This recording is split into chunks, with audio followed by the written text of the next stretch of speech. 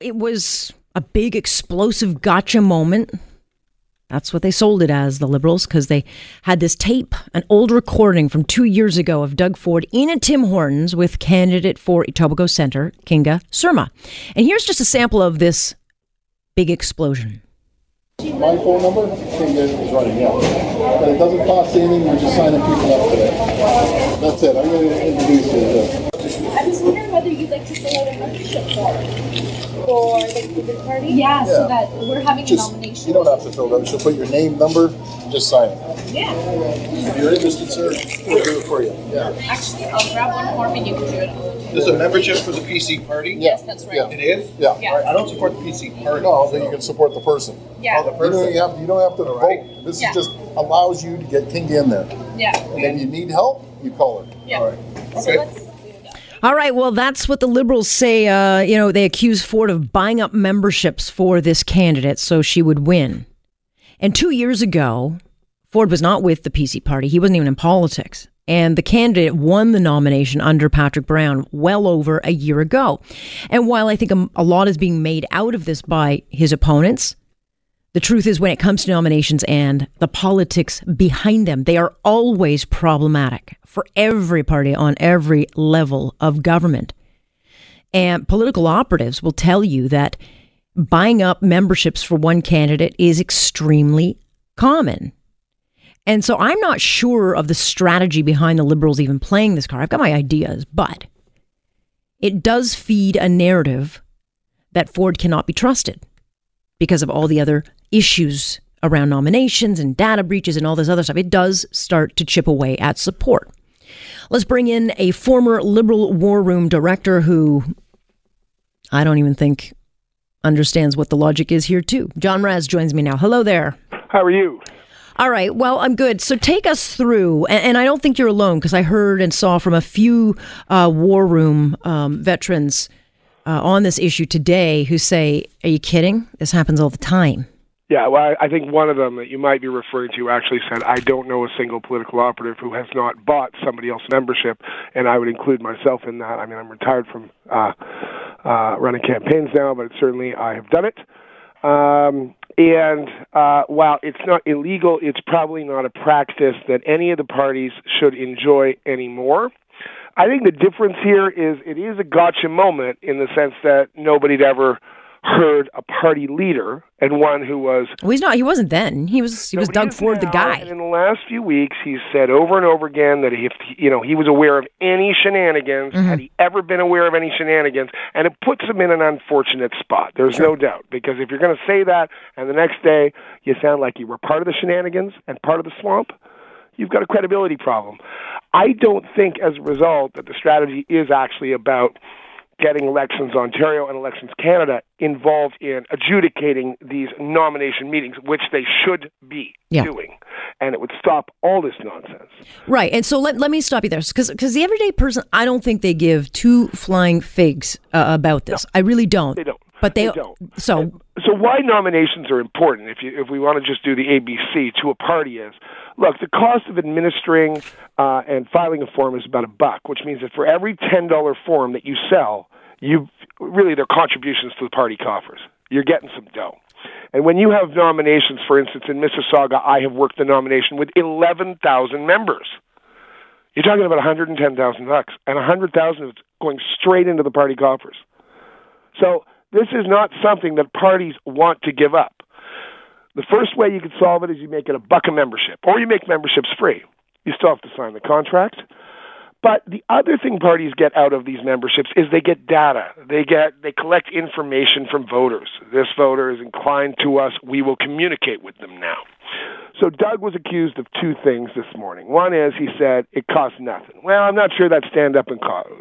Somebody might say you're getting a $20,000 Tiguan. You're paying nothing. It's a very ambiguous term.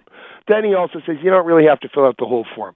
Again, these days, with the kids having internet, invented this neat thing called the interweb. If you get somebody's name and phone number and their signature, you can go online and find their address and fill out the rest of the form for them. And whether that's ethical or not, most voters and people who are joining the party don't really want to go through the form, et cetera. They just want to sign, even if they are enthusiastically supporting the candidate. People are lazy.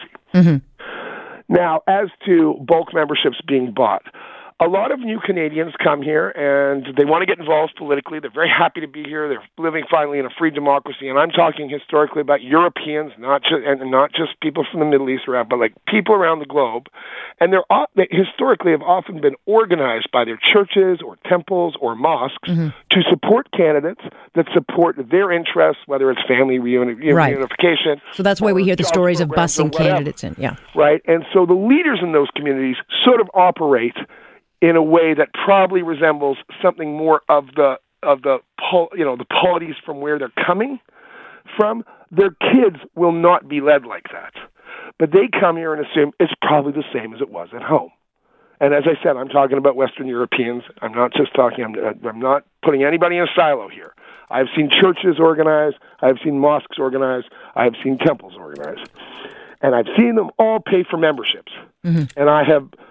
Weirdly, because I once did an NDP nomination for the mayor of Vancouver, actually been in nomination halls for all three parties, and all three parties are guilty of this. So the strategy or the tactic, I would argue this morning, respecting Doug Ford, had to be simply to prove that he's lying. Yeah. Right? That, he says he was never part of the swamp. He wants to drain the swamp, to use the Trumpian term. No, you're part of the swamp.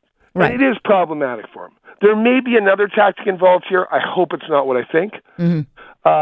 But I think it was a very clean hit, if you will, by the Liberals. Do I think it did anything for the Liberals? Well, no, of course it doesn't. It's as if they're campaigning then for Andrea Horwath, because all it does... Any benefit would go to the NDP right now. Right. I'm not feeling when, I was wandering around Toronto today in a variety of circles. First of all, most people don't care about this issue at all. They care about 53.5 cents of their, of their dollar going to taxes. Mm. They don't really care. They don't even understand nominations. But let me stop you there. Yeah. The federal Liberals had this problem in 2014. I mean, the party got sued over it. It's not that Martin had problems with this. Chrétien had problems with it. Mulroney had problems. I mean, they all have problems with it. And at the federal levels, the Liberals got rid of it and said, you know what, we're changing it. And I don't understand. If we want open nominations in the province, Elections Ontario should take this over and get it out of the hands of the parties, because it's just a headache.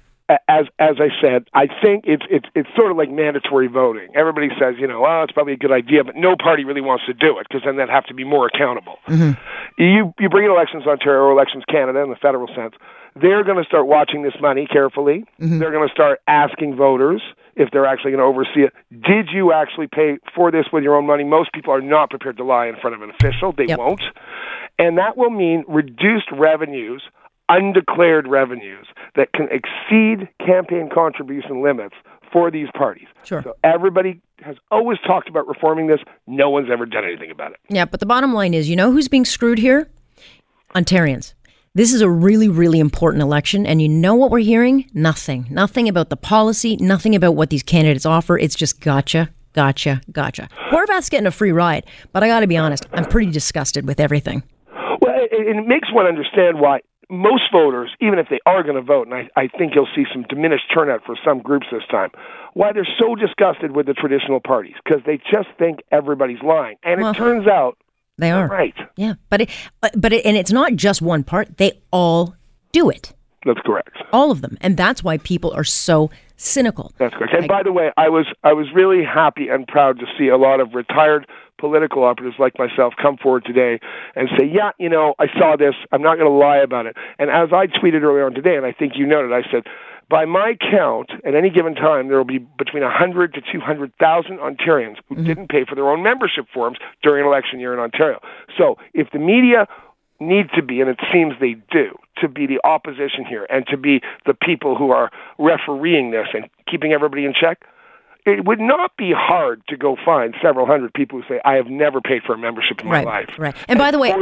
force the judiciary to get involved. Right. But before I let you go, the NDP don't seem to have these issues. The NDP are a smaller party, as you know, or have been for at least close to 30 years in Ontario.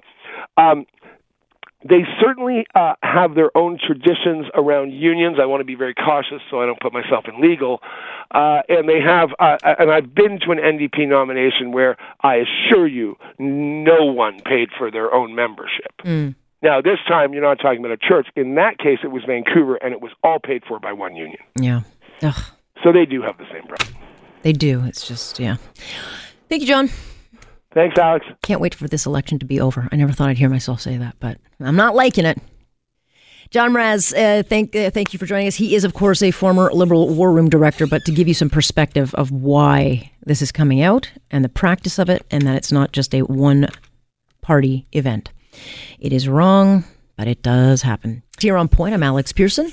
This is Global News Radio.